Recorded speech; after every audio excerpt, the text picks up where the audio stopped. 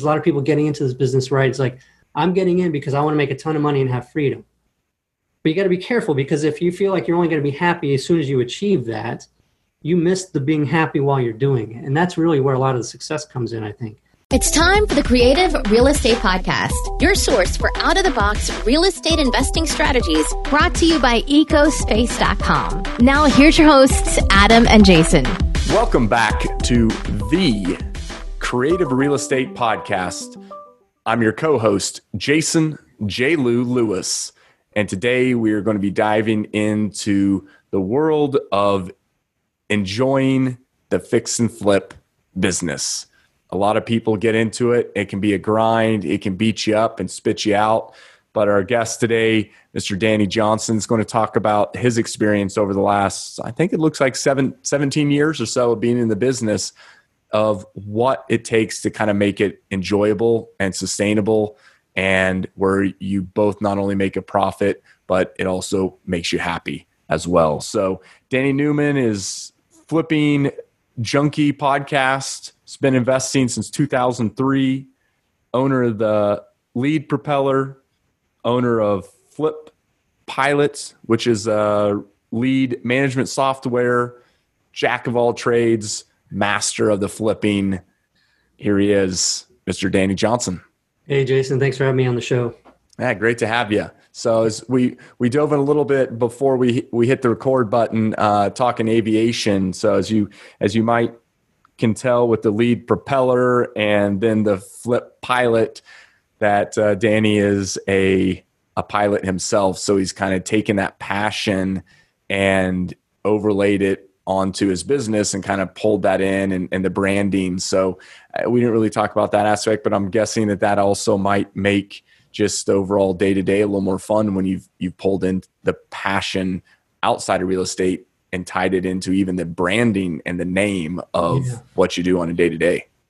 Yeah, it's like one of those things to give it a little bit of personality, right? And so it's not just cut and dry and so focused on one thing. It does cause confusion, though, because sometimes, people will think that it's completely about aviation and it's not about real estate investing or websites for house flippers or real estate investors looking for motivated sellers. They wonder if it's an aviation thing, but just a way to tie in my two passions, the passion of real estate and the passion of flying and aviation, and just to keep my day-to-day, interesting and having that. Plus, I think there's like a nostalgia to a lot of the flying stuff. There's like with the history of it and, Charles Lindbergh and all that kind of stuff, there's like a fascination for me about that, which keeps me, it's like the imagination, right? Just like this whole idea of all this kind of stuff. And even our core values here at the office, like I have one of the posters is own it. And it's got this old timey like picture of Charles Lindbergh. So that's just that kind of cool twist on everything that we can flavor it with both real estate and, that. I think you mentioned my name is Paul or Danny Newman, but it's Danny. Oh. Yeah, that's all right. No, that is my mistake.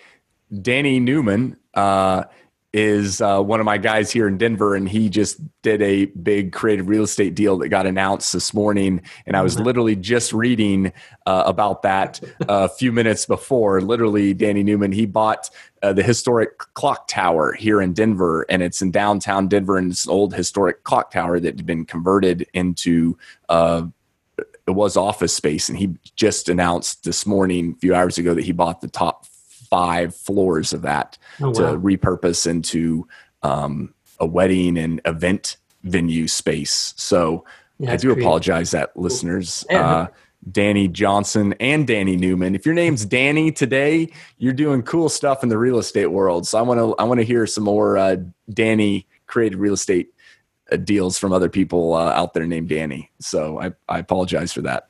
So all good.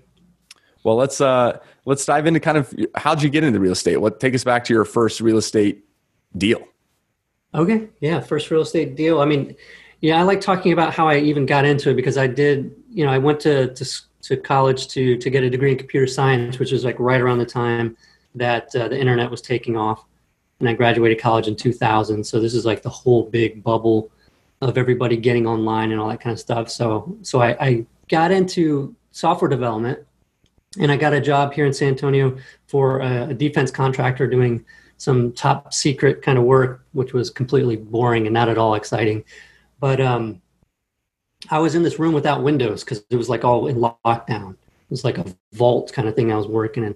And at that time, my dad had started, flipping houses, and there was some floods here in South Texas around that time. And he was buying up a bunch of flood properties and rehabbing them and selling them.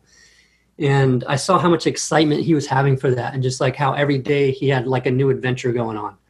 And so as I'm sitting there in that office, in that locked room, that vault, thinking how he's running around and doing deals, making him $20,000, $30,000, $40,000, having a blast. I was like, wow, I kind of feel like I want to do that too. And so I started, part-time trying to find a house. And so the first deal that I did was actually for myself, was the house to live in, and it was a HUD home. So I bought a HUD home for like $72,000, I think it was. And I lived in that. I lived downstairs while I fixed the upstairs up. Then I moved upstairs and fixed the downstairs up. And I learned a lot about how I did not want to do the construction stuff. Like that was just not for me, right? Like laying behind the toilet and like doing stuff and having all the water spray on you and stuff was not my thing. And I'm just not good at it. So anyway, so I learned a lot from that one. I think I sold that house for 130 or something like that. So there was a huge spread, almost 50K that I made on that one. And then to not have capital gains on that income because I had lived there for, I think, 2.5 or 3 years was just incredible. And in that time, while I was still living there, I got into buying houses and doing deals. The first deal, that deal probably took me about 9 months to find. And then the second one after that was maybe around like 4 or 5 months, I think it was. And that was a crazy situation there. And I'm glad I had a mentor to handle that one. So, my father was a contractor as I was growing up for a house flipper here in town. And so that became my mentor. The guy that taught him ended up teaching me too. And, I've sent a letter to this house that had burn damage. It was vacant and actually not far from this office where I am now. It's just a couple blocks up the road, which is cool. I sent them a letter, and this was a really creative deal. This was pretty intense. I hope I can remember the details correctly, but basically sent her a letter saying I wanted to buy that house. They called and said, okay, we filed an insurance claim. We got the money. We took the money. Instead of fixing the house up, we bought a house down the street. And so we still owe $60,000 on that house. And, I think the house was probably worth like 150, maybe a little bit more fixed up.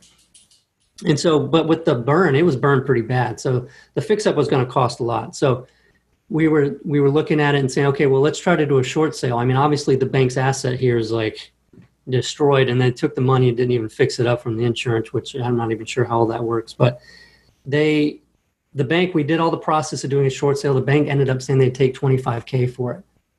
And so we were just like, oh, this is awesome. $25K, turn around, rehab this thing, make a ton of money.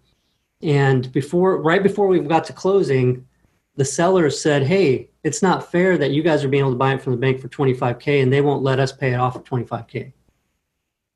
So we're not going to go because it's not fair. We're not going to sell it to you. And, they were just saying we're not going to do it. So we can't force them. I could have maybe sued or whatever for performance or whatever on the contract, but that's not the type of person I am. And it's interesting because then the bank actually called and said, well, if they're not going to come to closing, do you guys just want to buy the note? Why don't y'all just buy the note for the $25,000? And then we agreed and said, okay, well, let's just buy the note then. And then, we control the note. And if they're not paying on the note, we'll just foreclose and take the house. And so we did that. And while we were buying the note, the bank came back and said, we got this, this note was a part of a deal that we got, and there was never actually a physical note. We don't have one. So all we can do is give you an affidavit that we had a note on this property, which was kind of shaky. It's like, I don't know. We can get an affidavit that you say. So it was kind of getting shaky. And at that time, somehow somebody else got a hold of us because they found out that we were buying this or something. It was an attorney, I think. And he said, I want to buy that house. And I heard you guys are buying it or something like that. anyway, we ended up doing the deal with him and sold it to him, I think, for like $50K. And, where we didn't have to do any foreclosure or anything like that. And so we made $25K without really doing anything but all this legwork and didn't have to fix it up. So that $25K, we got split with our mentor because that was the deal that we were doing. He was helping coaching us and putting up money, and we would split the profits. And so, yeah, that became, I don't know, like $12,000 to $15,000 of marketing that we put in to getting more deals. So it was awesome. It was a great way to learn how to stick with the deal and not give up right from the get-go. Not that I wanted to do that on all of them because things had to work out just right. But yeah, definitely a little hair on that one, it sounded like. Mm-hmm. And what was the reason that the bank wouldn't sell it to them for the 25 versus you? I'm not sure what they didn't have 25 grand, first of all. So maybe it wasn't okay. They wouldn't tell them is that they didn't have any money to that makes sense. spend it on another house. Yeah. Nice. Nice. Well, then, so that was, say, your second deal, and then that was 10, 15 plus years ago. What can it transpired over the next 10 to 15 years that kind of brought you to today doing what you're doing with all of the flip development deals? A lot there. Yeah. So, I think, my wife and I at the time we got to the point pretty quickly where we were doing, 15 up to about 30 deals a year. And I think right around, we were still probably doing about 10 to 15. I was still working my job. So that was still part-time. And I did that for a little over 2.5 years, I think, almost 3 years part-time. I still worked the job because I just, even though we were pretty consistent, like I felt like that could end at any time. And I was nervous about it. And getting that steady paycheck from the well-paying job just helped keep me a little bit satisfied and not so scared because I was always consistent. And it took me having my job fire me to go full time. And then they finally, I think, realized that I was just, like analyzing real estate deals on the job and not really doing much of the work. And so they finally let me go. And, it was great. It was awesome because it got me into going full time. But whenever I went full time, I was like, man, I really wanted to do this, but now I don't know what to do with my time. I got so used to not having so much time that I got to where I focused on what needed to be done instead of the time wasting stuff that we fall into when we go full time. So that was an interesting thing. So if anybody out there is listening and you're considering like, I'd like to go full time right away, I want to quit my job to get into flipping, just understand that there's a lot of benefit to have from doing it part time, and it can totally be done part time. And it really teaches you how to focus on the 20% of things that are going to produce 80% of the results. So rather than designing your business cards and trying to figure out asset protection when you don't have any assets and all this other stuff, you're like, all I need to do right now is make sure that I'm getting people to call me telling me they want to sell their house. That's it. Like I can worry about the rest of it when the time comes. And I did that way. We did that way where when that first phone call came in, I didn't even know what the hell I was going to say to them. Like I didn't, like, I think we missed the address. Like we talked to them and then had to call them back because we never even got the address.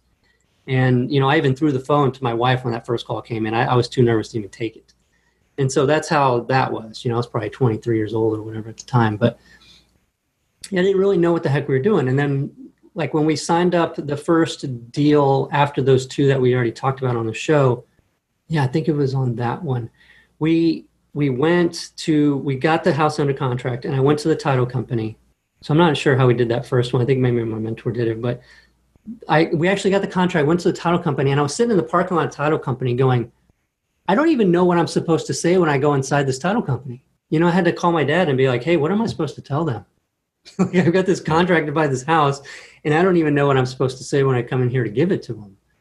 And he's like, just tell them that you're there to receipt it. And, he walked me kind of through it. But the thing is, even without having all that mapped out, I was able to put a deal together. And then when it became time to do it, I learned while I was doing it.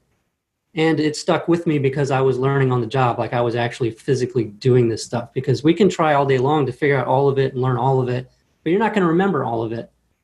And there's not really a point until it's time to do it. That can seem like bad advice for some people, that obviously you don't want to just go and put something under contract without knowing what you're buying, whether it's a deal or not. But, some people can take the whole education part of it to the extreme for several years and never talk to someone interested in selling their house. And anyway, I get down that rabbit hole of that. So on full time, we started doing more and more deals. After about, I think it was maybe 7-8 years, I started blogging after I got my pilot's license.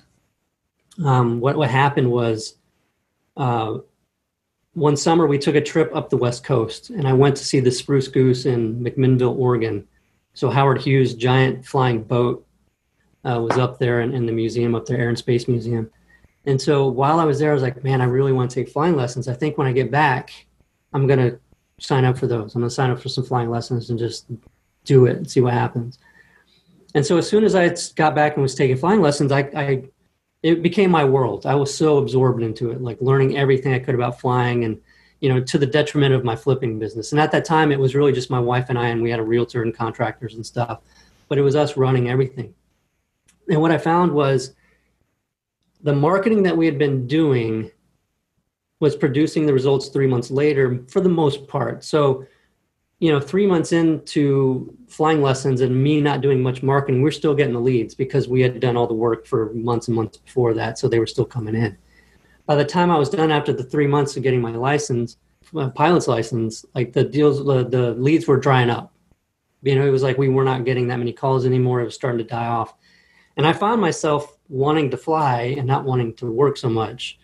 And, I needed something to motivate me. And I had been on Bigger Pockets a lot. And I was thinking, I'm seeing people talk about what they do in the business. And I need some accountability. And what better way to show people how to do this than to tell them what I'm doing every single day? So it's like I was starting over again at that point. And so what I did was on the Flipping Junkie blog, I started every week, I would post every single call that I got. And I would write down exactly what the person, why they were selling, how much they were asking for it, what I figured I could probably pay for it minus whatever the repair costs were going to be, and whether I went to go see the house. And then, so every week was kind of tracking, here's all leads came in, here's the marketing I did, here's what produced these leads, and then the deals that I got, and then walking through the whole process. Because I noticed at the time, blogs were basically of two camps. Right? They either were showing the rehabbing part of it, like you see on the TV shows, but you didn't know how that deal was produced, and what the real numbers were and all that kind of stuff. You didn't see that side of it. And then you had the other side of things, the other camp of blogs where it was like showing how to, how to do it. Like here's the 5 tips for, making a better offer or something like that. But they weren't showing you what they were actually doing in the business, the actual rehabs and all that kind of stuff. So this became a marriage of all of that, just to show people, here's the marketing it takes to generate this many leads that generated this many deals that made this much profit. And so I did that for like 43 weeks, I think. It was nearly a year. Maybe it was 34 weeks. It was 34 weeks. And there was like 500 leads that I blogged about. I produced so many deals. And the big thing that people came back to me about with that was that it helped them really see that this was a numbers game. Because numbers game in way of like numbers of deals you have to do, or the number that you have to make sure the numbers work. Well, my lead to deal ratio was horrible then. And looking back on it, it's like, wow, this is insane. But I think I did like 11 or 13 deals out of that 500 leads, which is like a pretty pitiful performance. Right. And so, but like in that blog, like me saying, here's another lead, here's another lead, here's another lead. I said, no. And you see that you just need to generate a lot of leads, right? If you're trying to force this non-deal to become a deal, the problem is not that they don't want it to sell it low enough for you. It's just that they're not motivated enough. You need to move on and try to get another lead, or follow up with them, which is where I am now. And I can talk about that, the difference of why the lead to deal ratio was so horrible. And then over the years after that, what's happened to increase that. So that's how we can talk. I think that'd be a great way to talk about it. So knowing that it's a numbers game, right? Like if you're getting, maybe 1 lead per week, and at the end of 2 months, you've looked at maybe 8 leads, and you didn't get a deal, and you're like, how come other people are getting deals and I'm not?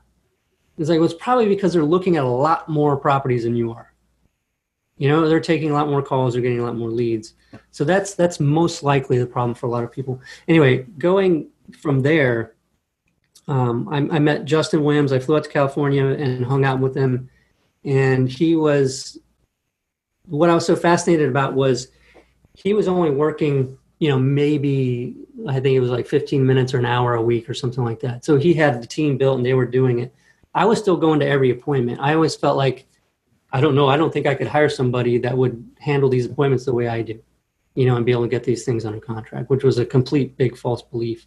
And he helped me see that. So we started building the team then, and, we got it operating really well. And the people that were focused on those different pieces, so acquisitions person that's completely focused on acquisitions is going to, they have the time to prep for the seller meeting and, go in with numbers and talk to the people, take the time to sit down on the couch with them for an hour and then follow up with them, all that kind of stuff. They've got the time to do it. So, my belief that I could do it better could be true, but the fact is I was also wearing all these other hats. So being that I had to keep changing hats, I couldn't do it as well as somebody focused on it, and then lead intake, if you got someone to handle lead intake and they're able to spend the time on the phone. I got to the point where I was finding myself frustrated when my phone was ringing, which is a horrible place to be in this business if you're the one supposed to be answering the calls. Where I was like, I think, my wife, then there would be times I'd get off the phone from a motivated seller call, and she'd say, you were kind of rude to them. And it was like, I was frustrated because I was like, I got all these things to do, and it was a bad place to be. And so hiring out at that time made sense. Okay. Cause we were trying to scale up and we even set a goal several years back to do like 100 deals in a year, which I found to not be good for me. For what I wanted, it turned out not to be good for me. I actually got to the point. So this is awesome because I wanted to talk about this because I have been through the crash of '08 and then up into things going well since 2012, probably up till now. And then, COVID and all that kind of stuff right now. So kind of uncertainty, but I've also gone through that, but also into wanting to scale a business up big, which a lot of people are talking about these days of building the business, all that kind of stuff, back to the point where I am now. So we did that where we wanted to do 100 deals. Our company overhead rose tremendously. Our marketing costs rose tremendously.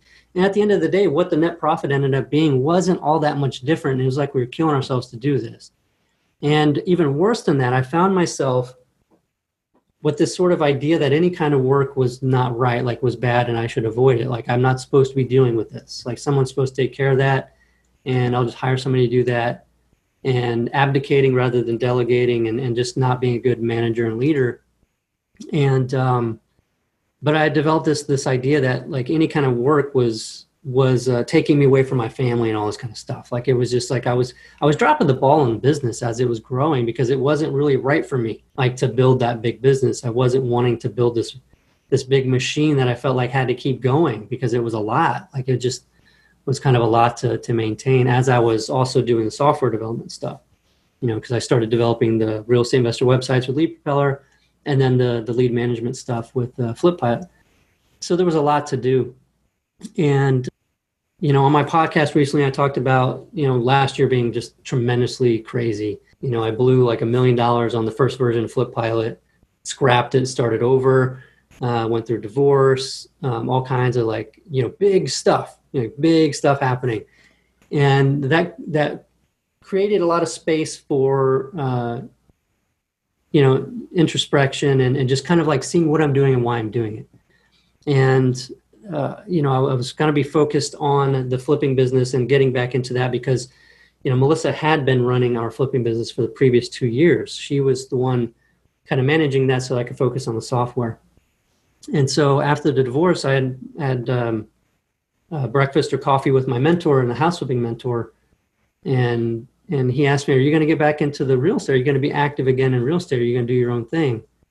And I hadn't given it really any thought at all. But when he said that, just something welled up inside of me. And I was like, oh, yeah. And, that sounds awesome. Like, I think so. I think, I want to. And so that caused me to look at how I want to get back into it. Like, what's the plan going to be? How am I going to, and this is all right. This is a couple months ago. So this was like right before, lockdown and all that kind of stuff. So I've had the time to consider how I want to do this. But really what happened was I was looking back at like what I had done before already and trying to build up the big business and all that kind of stuff. And whether that never felt right.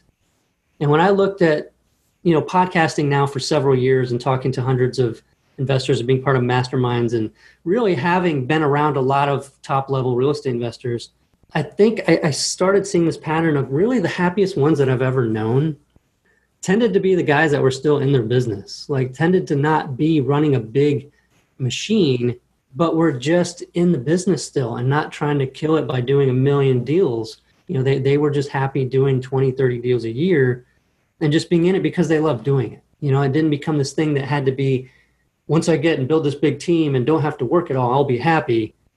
That's always setting yourself up for failure because you're putting the goal, in the future always, and then once you get there, you're like, well, I don't know. I wanted this and now I don't know that I really want this. It's not working out the way I thought it was.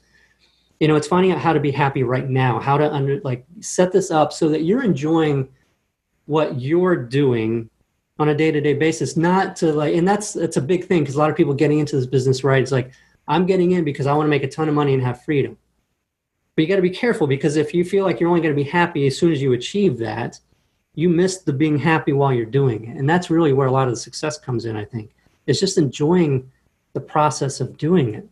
And so I've been talking a long time. I don't know if you have any questions or. Hey, no, I do think that is one of the biggest struggles for real estate people is they see the success of others and they think that that's what they have to replicate to be successful. And who's out there the most and doing the most promoting and the most videos and the fancy car Facebook shots is the people that have these huge machines. Well, they have to feed those huge machines and then they have to make it look like they're super happy and successful. So I do think that is one of the downsides to real estate and technology now is it's so in your face that you have to be working on the business versus in it. You're not successful if you're in it at all. And I think that does lead to possible unhappiness, ironically, because you're actually trying to be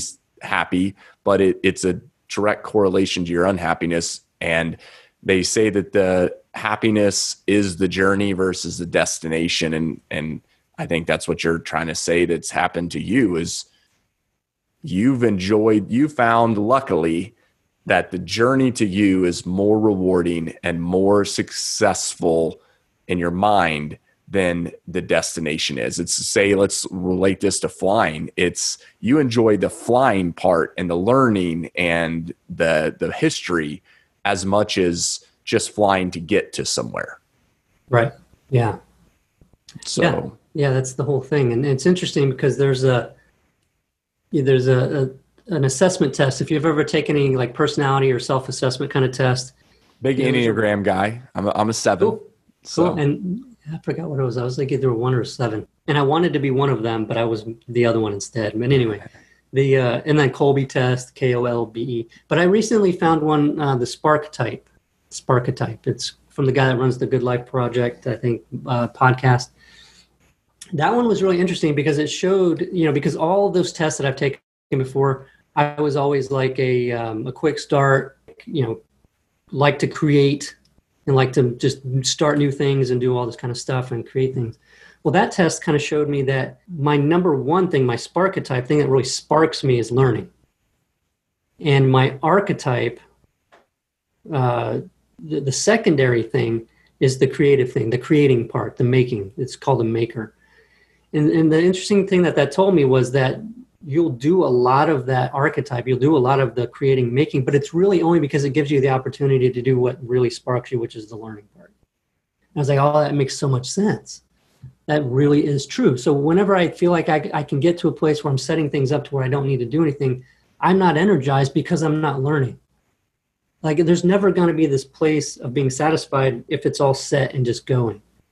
because I get fired up from learning. I get fired up from doing, from like just being in the whole thing and looking for the next thing that I want to learn and do, you know? So if I'm not doing that, I'm miserable. So it's pretty interesting to find that out. The other big thing that when you were talking about that, which made it very clear, and I like the way you put all that, something that I've seen too is that with technology these days and social media and everything, and people being real vocal about what they're doing and having followings, you know, is that we can tend to, you know, sort of give up the whole learning process to other people. And I see this in sort of in the mastermind groups and things like that, which are not, you know, horrible things. I think they're great and there's a place for them for sure. And I've got good friends that run them, you know, but I think that there's an issue with, you know, sometimes people just looking to other people to tell them what to do, you know, or saying, I need to know what's working right now to get leads. And so I'm going to go listen to this guy that's going to talk about how he does his direct mail. And then I'm just going to do what he did, which is great. That's a great way to get started. But if that's not working out, if you just stop and go listen to somebody else and just do what they did too, you're not really, you know, going through the learning process. You know, and I think that there's something lost in that. And part of the fun for me is lost in just doing that kind of thing, because it was interesting because I started noticing this when I was listening to people speak of these masterminds. And sometimes it was just like this, we're killing it in this market. We're going to go to this market and kill it. We're starting this construction company, a title company, and this. And these guys seem like they're just, they're not excited machines. about it. Yeah, they're just, they're building a machine, and that's a machine that spits off money. And that's the tough thing, is when that machine and that kind of cog and the wheel and all that starts going and it's successful, it's hard to slow it down or stop it. And then you're in it, and you're, it's got to keep going up and up. And it's keep going. And you have now more mouths to feed, more deals and more overhead. So I think that the takeaway, you know, hearing this, at least on my end, is that you just have to figure out what you enjoy. And it's not it's the destination. It's like, what are you going to enjoy getting there? Because if that never happens, or if it does happen, so be it. That doesn't matter. It's, you enjoy the journey of taking a photo of a finished product, and you can throw it up on your Instagram and be like, I did that. Like, I did that. Or does it matter that's the dollar behind it? Or does it matter you've added the community, or that you placed a great tenant in there and you found them a great spot to live? Whatever, like finding those things that daily, where you can literally wake up and just be like, yes, I am happy that I did what I did yesterday. And if you're building just a machine, most likely there's a high probability that you will not wake up that next morning and say, man, I loved working just on the machine. And I can sense that you just are genuinely enthusiastic about the history and that learning. And you spoke about that with aviation. So find that passion. Hopefully people can find it right from the beginning and not have to go through years of pain or suffering that some people have to kind of learn that, and learn it from the beginning. Yeah. So, and find that and learn what you want to learn help yourself. Yeah. Well, and then like the other side of that is like, you hear the people say, you know, some of the people, and it's not everybody, right? But I started sensing this as I went to a lot of the masterminds. And then there would be people that get up there and would speak and just, you know, with passion, full of passion, and just be like, you know, we tried this new thing, we had this idea, and so we went with it and we tried it out, and it was like producing these results. And it's like, okay, well, I'm feeling like the reason why they're so passionate and excited about that is because they did their own thing. It was theirs. It was their deal. Creative and said, let's try this, right? I didn't hear anybody else tell me about this. It just like, I sat and I was quiet and I just, you know, figured like thinking things through. It's like, how I'm going to do this. And to me, that's the fun part of the business as well. So it's like, what is everybody, like I don't care what everybody else is doing. I know motivated seller might want to sell because of inheritance and all this other kind of stuff. Where are they at? What are they doing? How can I get in front of them? And just have a little bit of creativity instead of just always out there searching for what someone else had success with, because there was a lot for them to probably learn to make that successful that you're missing out on because you just got the end part, which is good when you're just getting started because you might not know a whole lot. But It reminds me of a story. If we have time, I don't know how much time we have left. Yeah, well, let's take a quick break, and what we can do is we can come back, hit the final 5, and if we have a few minutes, we can maybe dive into that. But let's take a quick break for now, and then we'll come right back with the final 5. This episode of the Creative Real Estate Podcast is brought to you by both you and brought to you by the show itself. And we just wanted to say thank you, Jason. I really appreciate having you as a listener. And we have an ask. We've got a quick ask. If you have been listening to the show for a little while, you love the show, and you haven't taken the time to leave a rating and a review, I just wanted to ask to see if you wouldn't mind going into iTunes and doing a written review as well as a rating. So that's our only ask. Let's get back to the show. We are back from break with Danny Johnson, not Danny Newman, the better of the Dannys. And we're going to jump right into what is your most creative real estate deal? Most creative real. Well, I think we shared that in the beginning. That probably was probably the most creative one there. So I'd rather share that story. Yeah, let's take a couple quick minutes and dive into the story that you wanted to share with the listeners. Yeah, cool. All right. Yeah, so basically I had lunch. It's always stuff happens with my mentor. But anyway, we were talking over lunch, and this was maybe like a year ago. And it didn't even fit inside of the conversation at all. So it was kind of interesting. It came up. But he said that, whenever HomeVestor started in Dallas, when they first started, they came down and actually the founder spoke with my mentor, was saying, hey, we'd like for you to be one of the first franchisees. Here's all of the systems. Here's all the processes. What do you think? Do you want to be a franchisee? And he told me that he looked at all of it and he said, he just pushed it back across the table and said, no, I'm not interested. Why would I want to do that? Where's all the creativity? And that stuck with me, like him saying, this is great. You gave me the business in the box, but where's the fun in that? Like the fun, he realized that the fun that he had was, figuring it out and doing it and having fun, not just like running processes. So, I think that that's something to stick with. Is a good thing that I've been really focused on too, is where's the creativity in this? Do I want to just follow somebody? I just want to forge my own path. I might screw up and fail. Yeah, whatever, but at least have fun doing it. For sure. That's an awesome story. I'm glad you shared it. Where do you see the market in 5 years, and where do you see yourself at that time? Where do I see the market in 5 years? Who knows? I mean, it's been going up and up and up. We have this major disruption that could, cause some slowdown. I don't think it's going to be anything like it was in 2008. I'm not really concerned about that. The market, I feel like is going to always be slightly increasing, depends on the timeline you're looking at it. So real estate always will be something that people need and will have value.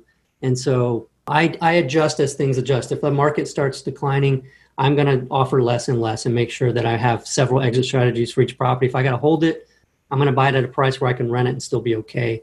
That's the only thing. I'll just adjust as it goes. Great. What's a book that you recommend, or one that you like to read yourself? A book that I recommend, let me see. I'm going to say, I think it's called Straight Line Leadership. It's called Straight Line Leadership. Is an awesome book. Okay. We'll make sure we get that in the show notes. I need to take a look at that. That's the one I haven't read or listened to. So glad you shared that. Yeah. What's a way that you like to give back to the real estate community? I don't.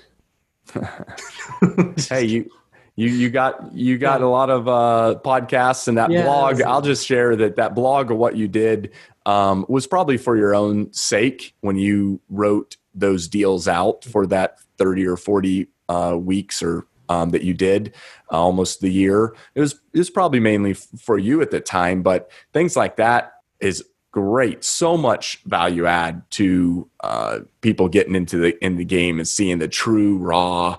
Here is the nuts and bolts of it, because everything else, what I like to say, is Instagrammed, that filter. Everything has a filter on it today. Everything everyone says is filtered. Everything that they post is filtered. And there's just not enough raw.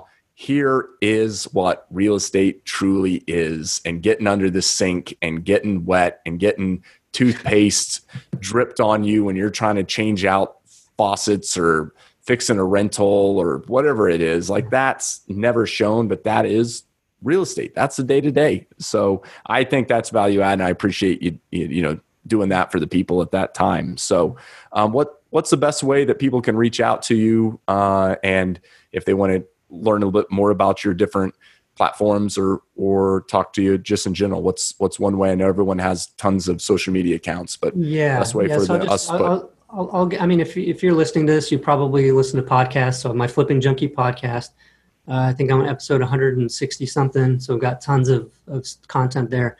As far as reaching out to me and contacting me, Flipping Junkie Group on Facebook is the best place to go. Go to Flipping Junkie Group and just request to be added, and I'll add you into that group, and then you can have access to me. Yep. That's awesome. And as always, listeners, if you're driving, riding, biking, we'll have those in the show notes so you can flip through after and click on those links. So easy access. So want to thank Danny Johnson again for the amazing podcast, hearing his story. And I think for me, it's always a pleasure just hearing people just say, enjoy the journey, because no matter where you are, you get caught up in it. And no matter how many times you try to make sure that you enjoy the day-to-day, you still get caught up in it. That's just life, and especially if you're a competitive person. So I just appreciate people coming out and sharing the raw ways to get creative in real estate to make sure you're just happy on a day-to-day basis, because it's not worth it if you're not happy, no matter how much money or how many deals or doors you own. So Danny, it's a great pleasure. We'll have to go fly together at some point here in the future. And listeners, as always, until the next episode, think outside the box. Thank you so much for listening to the Creative Real Estate Podcast. And if you got value from this episode of the podcast, please take the time to leave us a rating and review on iTunes. Give us a written rating and a review. We'd really, really appreciate it. I'm going to let you go, but until next time, think outside the box.